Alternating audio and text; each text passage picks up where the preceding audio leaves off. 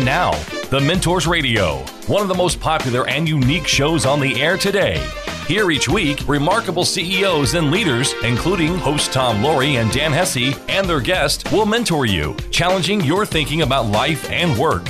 Sought after for their ethical leadership and advice, and for helping others succeed throughout their careers, now these same CEOs, the mentors, want to help you achieve your highest level of profitability, success, and personal fulfillment in life, at work, and in business. Learn more and check out the show notes at thementorsradio.com. That's thementorsradio.com. And now, here's your mentor. Welcome, I'm Dan Hesse, and I'll be your host. Our guest mentor today is Joe Montana, who personifies excellence and integrity both on and off the field. He's one of the greatest quarterbacks ever to play the game, and his trademark was poise in the clutch, earning him the nickname Joe Cool. Yet the word most closely associated with Joe is not winner, it's leader. After leading Notre Dame to the College Football National Championship, Joe led the San Francisco 49ers to 4 Super Bowl titles, with Joe earning MVP honors 3 times. He finished his legendary NFL career with the Kansas City Chiefs, and he's a member of the Pro Football Hall of Fame. His post-football life has been just as successful as a public speaker, author, advertising pitchman, husband, father, grandfather, and angel investor. So welcome, Joe. Thanks for being with us today. My pleasure. Thank you for having me, Dan. So you grew up in Monongahela, Pennsylvania. Yeah. And, kind of after high school, you had the choice of playing basketball at NC State or playing football at Notre Dame, which, at the time was almost quarterback you. You weren't particularly big. You didn't have a particularly strong arm, yet you decided to take a shot at ND, and you started as number 7, as I understand it, on the depth chart. So why did you choose Notre Dame? Well, growing up in Western Pennsylvania, there were a lot of people from the area going to Notre Dame. Notre Dame was on TV every Saturday, again on Sundays, and it just became a place that I'd never visited, never saw anything other than what I would see on TV, but I just had a dream that I wanted to go there. Luckily for me, I got an opportunity through football there. And as soon as I got an offer from Notre Dame, I quit visiting all the other schools for whatever reason. Well, I read your book, Audibles, and you talked about the kind of the importance of your college life at Notre Dame, because there's no jock dorms at ND, and kind of the pressure that the academic workload put on you. And you said even when you were struggling, in classes, you'd spend less time looking at game film. What do you think about the changes that you're seeing in college athletics now with name, image, and likeness and the transfer portal? And do you think the days of the true student athlete are numbered? Oh my gosh. I don't know.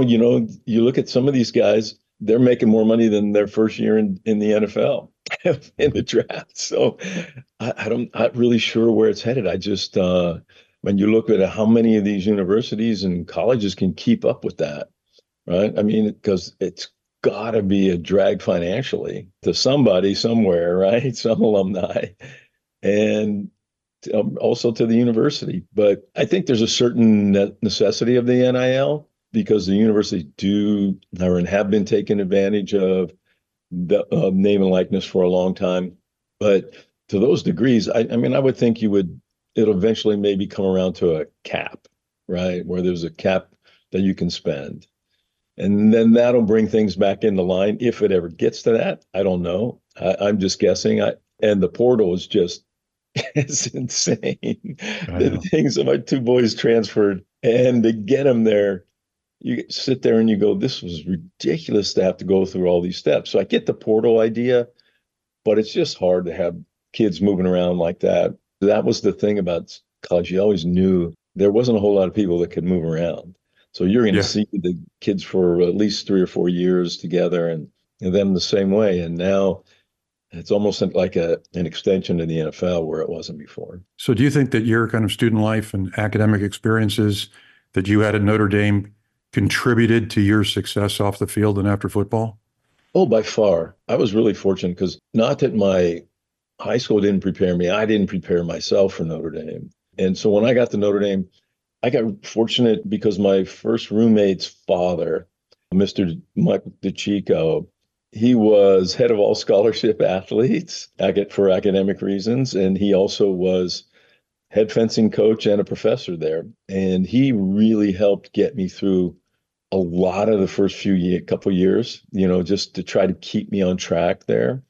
And totally, as tough as it was in the classroom at that time, it was even worse on the football field. It was probably the biggest team I've ever seen in my life. Yeah. I mean, if you look at the guys that were there, you got Mike Fanning, right? My classmate. Yeah. First pick of the Rams. Steve Niehaus, first pick ever of Seattle Seahawks.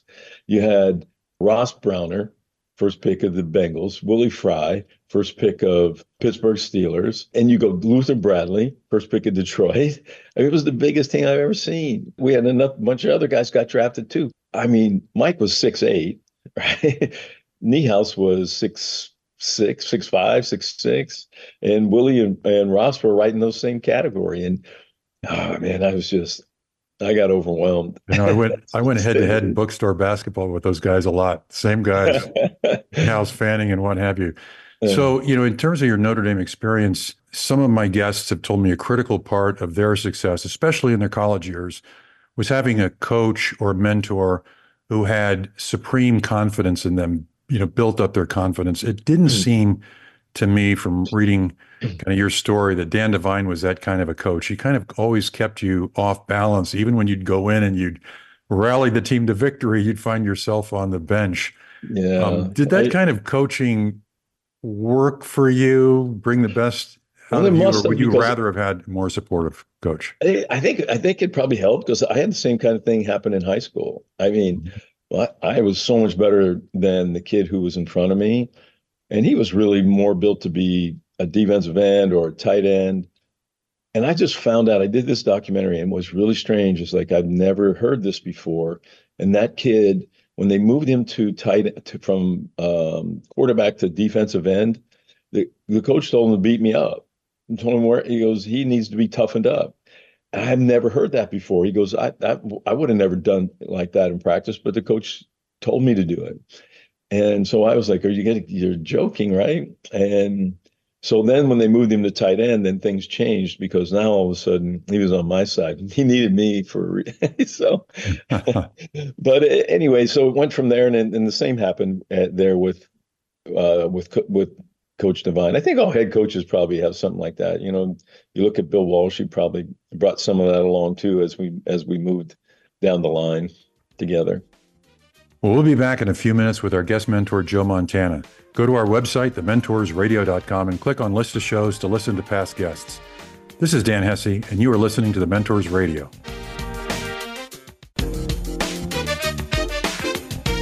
And now, back to The Mentors, where remarkable CEOs challenge your thinking about life and business. Welcome back. This is Dan Hesse, and I'm with legendary field general Joe Montana. Remember, you can also listen to the show or any previous show via podcast on Apple, Spotify, Google, or on your favorite podcast platform on any device at any time.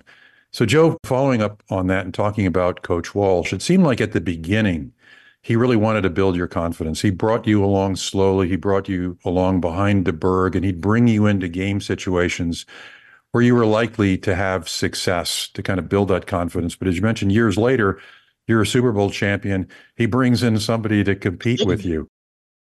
Looking back, how do you view that?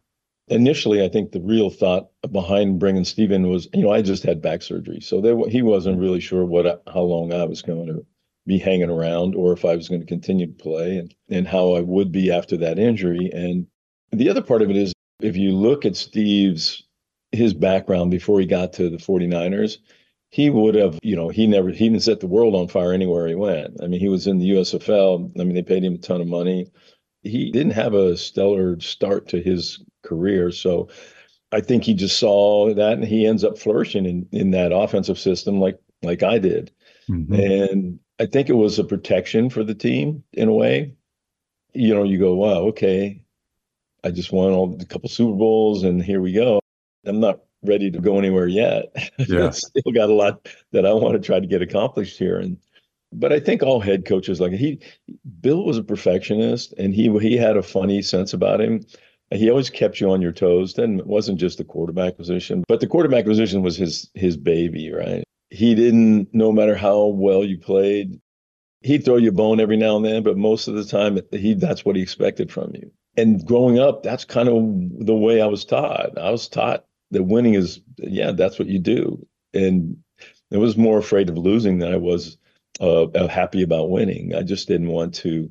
You never want that feeling of a loss, and I think that he kept that feeling alive all the time. He demanded perfection of you, not on Sunday, not just on Sunday, I should say, every day of the week. He wanted you to come in and be perfect every day. By the way, on the subject of perfection, you were the closest to perfect when others aren't. In the toughest times, the most pressure-packed situations in the fourth quarter or what have you, where did that come from? Honestly, I think it's just the nature I grew up with in the area I grew up with. It was, all blue collar. Growing up there, we had steel mills along the river there. We had a coal mine in our hometown. And so there's a lot of tough people who went through a lot of tough things and fought through a lot of stuff. And I think my mom and dad saw sports as a way out of that lifestyle for me, and that's kind of why they pushed me into sports, knowing that they couldn't afford to send me to a place like Notre Dame.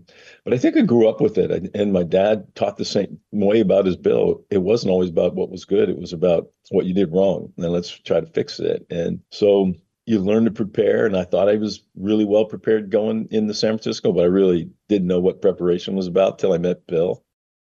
What his perfection was all about. Every day you came into work. And so he wanted the ball 12 inches in front of a guy's number if he's running across, not 8 inches behind him. He goes, you can see the defender if a guy runs a hook. Now, the guy's on his right side, throw the ball to his left shoulder to help him turn that way so he doesn't turn into the defender. He wanted you basically to hand the ball to the guy. You worked that hard to get it that way. Well, so for a guy who seemed like he was never nervous, you said that you would get nervous before big games, and you actually wanted your teammates to be nervous because if you're not, you're probably not focused enough on winning. You're not putting enough pressure on yourself. How did you relieve tension? Do you have any tips for all of us out there who are nervous before a big speech or a big event? How did you deal with your nerves? I think the biggest thing is that helps do that is preparation, right? And the way I explain it to kids and the youth that I talk to is, hey, look, you've gone into test in school, right? And if you're not prepared for that test, you're nervous as hell. All right. And you're a lot more nervous than when you know you've done all the right work. And yeah, you're still going to be a little bit nervous, but it's nowhere near what it is when you're not prepared. So understanding and preparing yourself really helps cut down that. When I talk about wanting to be, I want to have that little bit of butterfly feeling, because that just tells me it means something to you. If you're not nervous, it doesn't mean much to you. So even that little bit going in to take that test, you want to get an A. And so there's that little bit of nervousness, and it's the same thing. And again, being prepared helps kind of minimize that. This is Dan Hesse. You're listening to the Mentors Radio, and we are with Joe Cool himself, Joe Montana. So the QB is often referred to as kind of the field general, and one of the most important elements of leadership and a great leader, especially in sports, is bringing out the very best from those around you. Any tips on how you bring out the best in your teammates? I think the one thing you do is by showing what your work ethic is to them. Those things can be contagious, right? And what you're willing to sacrifice, and that I didn't yell and scream at people because we have to work together, right? We're all going to make mistakes. I don't want to throw an interception. The poor left tackle has to block the best pass rusher on every team every week.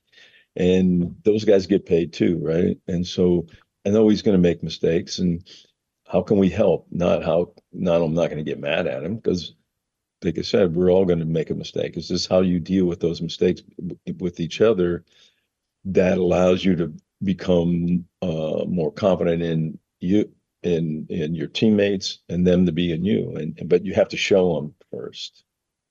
By the way, I agree with you. I think that, kind of attitude is contagious and infectious.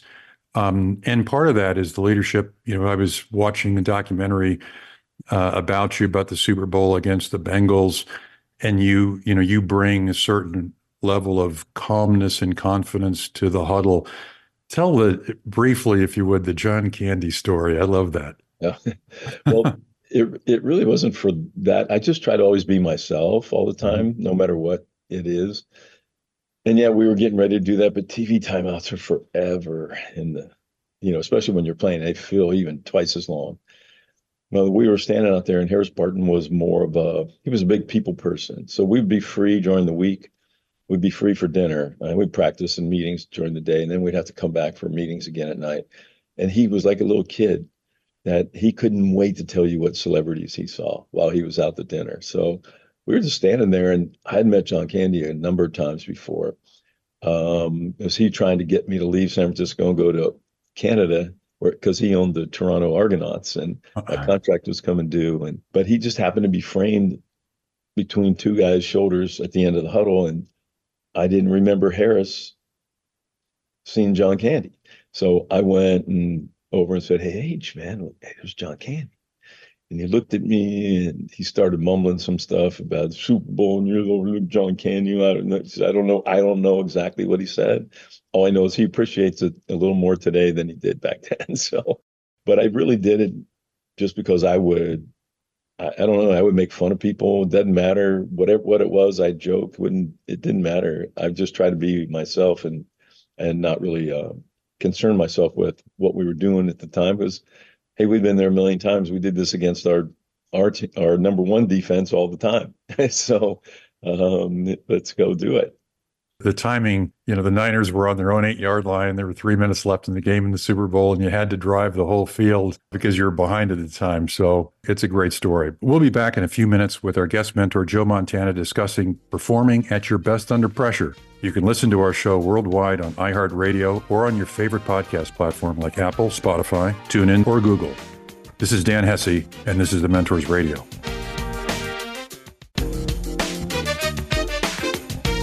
And now, back to The Mentors, where remarkable CEOs challenge your thinking about life and business. Welcome back. This is Dan Hesse, and I'm talking with NFL Hall of Famer Joe Montana about leadership. Well, key role of a leader, Joe, is kind of building and strengthening the right team culture. When I was at Sprint Nextel, it was the merger of basically two different cultures. So I had to build a culture really from scratch. And one of the things I said was definitely going to be part of it was accountability. And you alluded to it a little bit before when you were talking about the players on the team and infectious leadership or what have you. But you've said that there's no I in team, but there is I in win. Will you elaborate on that? I think one of the things that old saying is no I in team is really talking about more about the me person, not about the I. And I believe that the me person is that guy that kind of messes with that culture and doesn't allow it to get to its full fruition, because it's always about me. What are you doing for me? What's in this for me? And I always say it's the I people who you're looking for, is that because you want that person who says, hey, what can I do to make myself better? That will in turn make my team better. And so those are the people that are looking to help grow your organization or your team and make your teams better no matter what. And those are the people that when I got to San Francisco, we were 2-14, and there weren't a lot of those people on the team. And you could see Bill systematically getting rid of the people and slowly trying to replace them with, they might not have been as good a player, but he knew what he wanted from the locker room, and he tried to build it and bring those type of people on. And he didn't care how good you were. We lost a starter because he got so enthralled with this thing with Jerry Rice, and that he wanted Jerry to tell him that he was the best defensive back he ever played against. So every day in practice, and he just got so caught up in it that it became a distraction. He got beat for 3 touchdowns one day, and they did some stuff in the locker room. It's a nasty place when things like that happen. But and then we went to play. I believe it was in Atlanta, and he had a hard time getting him out of his room. And then actually on that Tuesday, he was back in Atlanta, but he was playing for Atlanta. A common theme, Joe, that I find among, successful role models is they have strong relationships with family, friends. Your parents were always very supportive of you in your adult life. It seems that Jennifer, when you met her, really played an important role, took some of the pressure off. It was a good guiding force for you. I love the story where, between, when you come off the field as quarterback, you sit on the bench, you get on the handset, typically talking to the offensive coordinator, and you realize that you could dial 9 and dial out. So you'd be on the road, and instead of everybody's looking at Joe during the game on the handset, they think you're talking to Hackett, and you're actually calling Jennifer, and she's giving you support. Tell me how important she's been to your career. Yeah, she was a godsend and still is. Yeah, she really helped take the pressure off all the time. I missed the little things with the kids as they grew up, but she knew how important what was going on was. And I'd come home from work, we have 4 kids, and I'd play with them for a little bit, an hour or so, and then we'd have dinner, and then she would take over and put them to bed because she knew I still had a couple more hours of stuff, things to do. I mean, she did fun things just to kind of relieve pressure all the time, where we had to have your playbook, and we had this little plastic zipper we put in your pens and all that stuff. And she would take photos of the kids or of her and the kids in Polaroids and stick them in there before the game with sayings on them. And then the best thing that she did, though, was we went to play our first we played at home in Stanford, and we were going to play again in Cincinnati, where we were wearing red again. And so I'd kept the jersey from the first Super Bowl, and I didn't think anything of it. And then I got in there, my suitcase, and I was unpacking when we got to the game, and in there was my jersey that I wore in the first Super Bowl. And it said, "Thought you might want to wear this again." And sometimes I can't remember exactly her terminology, but it was one of those things I get chills thinking about it, or, still. She's the strength here in this, between us and the kids and the grandkids. She's the strong one. On the subject of fatherhood, there's a lot of debate about how to best raise your kids in terms of pressure, little encouragement to succeed versus nurturing. A lot of parents think that self-esteem is most important, so participation trophies are a good thing. How do you balance? Because I know you naturally were a very competitive person. I remember you coming off, or I read you came off the field after winning a Super Bowl. You saw your dad, and the first thing you say to your dad is, "Dad, I could have played better." And I think even your dad said, "Hey, just relax and enjoy it." How do you balance the two? You need a little of both, right? You need a little nurturing, but you don't need to push, but I think you need to steer, right? And then that's what Jennifer does the best. She knows how to push those buttons that give support, saying that, hey, there's no reason in the world you can't do this. You have everything it takes to do. I mean, she'll find a way to put in the words better than anyone I've ever been around, the way to help encourage and give support that way.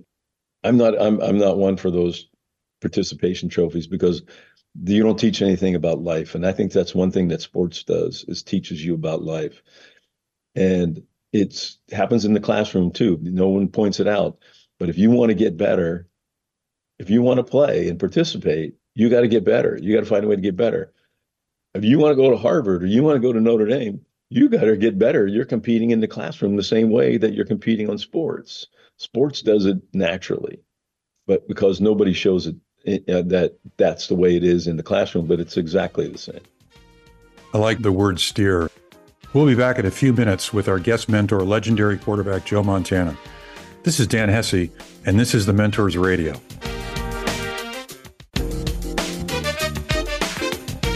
And now, back to the Mentors, where remarkable CEOs challenge your thinking about life and business. Welcome back. This is Dan Hesse, and I'm talking with four-time Super Bowl champion Joe Montana about leadership.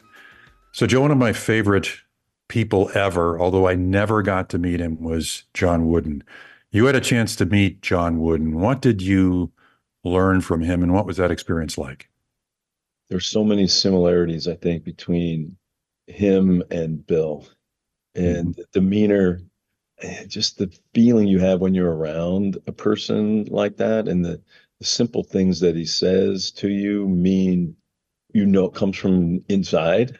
He would have been one of those guys you probably would have loved to play for. I see Kareem all the time, and I should have asked him what it was like really playing for him, because he seemed so stoic all the time. Oh, he had some great teams too, so that probably makes it a little bit easier. 10 championships in 12 years in single elimination. That's pretty good. That's really good. So, but no, he was just, he had a great way about himself, and he carried himself, very positively. And I think that's the way he taught too. I mean, those guys, he wasn't very big, and those guys, I think Kareem's 7'2", and those guys looking down at him, but they all had the utmost respect for him, and it's not because he demanded it; he deserved it, and by the way he treated those kids. One thing that he said, I read in one of your books that you took from him, was he said that the number one thing he looked for in a recruit or a player was consideration of others, because that would tell whether that was going to be a good teammate or not. And I thought that was very telling, and I couldn't agree with him more. Yeah, I agree with you there. That's a great thing, because there's that's the I person. That's not the me person. Right? Yeah. So you've become a very successful investor. How did you get started in venture capital and angel investing? Well, it was pretty crazy, because I just retired, and getting into the venture world was Ronnie Lott and Harris Barton came to me one day and said, "Hey, we want to start this fund of funds. But what our plan is to do is, we lived in the Valley, and all around us were all the guys who ran all the top tier funds. If they weren't your neighbors, your kids were in school with them, or they were coaching your kids in sports. And so we basically leveraged our friendships to get access into all the top tier funds, Sequoia, Kleiner, Excel, Greylock, all the way down the line. And then those guys eventually helped us move laterally into spaces like leverage buyout, hedge, and real estate funds. And somebody made a crazy offer on my house we were living in at the time, during the bubble. And so we sold it, and we moved to the wine country. And then I was driving 2 hours minimum without traffic back and forth. Some days it would be 4 one way. And I was leaving early. The kids were getting involved in sports. The girls were jumping horses, and I just wanted to be there. And so I didn't think it was fair to them. So I stepped away, and been friends with Ron Conway for a long time. And Ron started taking myself and my older son, Nathaniel, to Y Combinator out here. And so we'd pick a company or two here and there. And finally, after 2 or 3 times, he said, why don't you just start a fund? I'll help you. I'll invest. I'll introduce you to LPs. And so we said, fine. And unfortunately for Scooter, he had caught on to a startup before Ron said that he really liked it, and he had joined the startup. And he was real early in the process. I think he was, I can't remember, employee 6, 8, something like that. And he said, "Nice timing for me, Dad." And I said, "Don't worry, you're going to get a great education right where you are. Exactly what you need is to see what goes on and how these companies build themselves." And luckily for him, he went into a space that the company was a pioneer in it, and they went on a crazy run rate and got bought within a year while they were raising their Series A by Twitter. So he spent another 1.5 years or so at Twitter, so understand what the large corporations also look like, which he didn't. He wanted to come back to the fund. And so at that point, I'd gone out and looked to hire, Bill taught me one thing, get a good team. So I was looking for a couple guys with diverse backgrounds, didn't want to be so sector focused, and was introduced to one of my partners through the first round capital guys, Michael Ma. And then Michael, Yale undergrad, Harvard MBA guy, sold his company to Google, went to work at Google, my business mobile for a while, and then wanted to get back in the venture space. And luckily I got introduced. And then other partner, I was at an event with Ron at YC, and two of the founders of Y Combinator are now on our board, introduced me to my other partner, Mike Miller. I give him a hard time, which you'll understand being a domer, that he's from Michigan State undergrad. So you know that rivalry. But he's a PhD in experimental particle physics out of Yale, MIT fellow. He started a company in what they used to call data storage, now is the cloud. His company got bought by IBM, and he was moved on from IBM and was looking to get back into space, and got fortunate to find him. And then Matt Mulvey now just came on board. He was at another domer. He was at Notre Dame with Nathaniel. He came from a big crossover fund called Co2, and then he left there and went to get some experience in the running companies. So he went to Eclipse Ventures and then was looking to get something new, and we just happened to be the right timing. And so that's our team. Elizabeth has joined us also, another Notre Damer. So we got a lot of Notre Dame people there right now. What's been kind of the key to your success? I think I read you were an early investor in Pinterest and in GitHub. What have been some of your successful investments, unicorns, et cetera?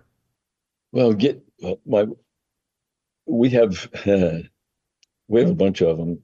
So we're you won't say how many. For example, our first fund, we raised. It's a team, right? It's a team effort. Yeah. So I made everybody work for like 3 months without pay to see if we could work together before we formed a fund. And I warehoused like 20 some investments first, and then I dropped them back into the fund eventually. But you have such a different background. We can look at so many different things. Everybody has different contacts in the area. And, we move fast. We like to get in early. And, we rely on each other, but we also rely on some of our LPs who are investors, especially early on. Our first fund was 28 million.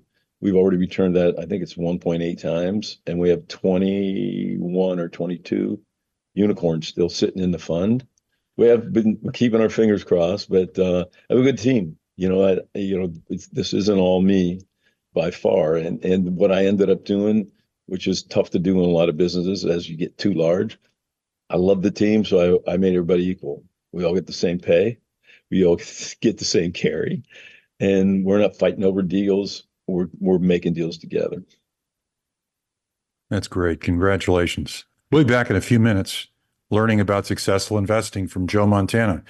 You'll find all of our show notes and links at thementorsradio.com. For those who listen to us on Spotify, Apple, or on one of the many podcast platforms that carry our show, if you enjoy these conversations, please give us a good review and tell a friend. This is Dan Hesse, and this is The Mentors Radio.